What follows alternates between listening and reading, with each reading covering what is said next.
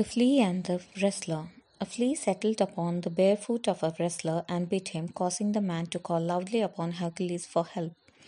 When the flea a second time hopped upon his foot, he groaned and said, "O Hercules, if you will not help me against a flea, how can I hope for your assistance against greater antagonists?" Moral of the story is we petition gods for minor matters, yet take offense if such petitions are not granted.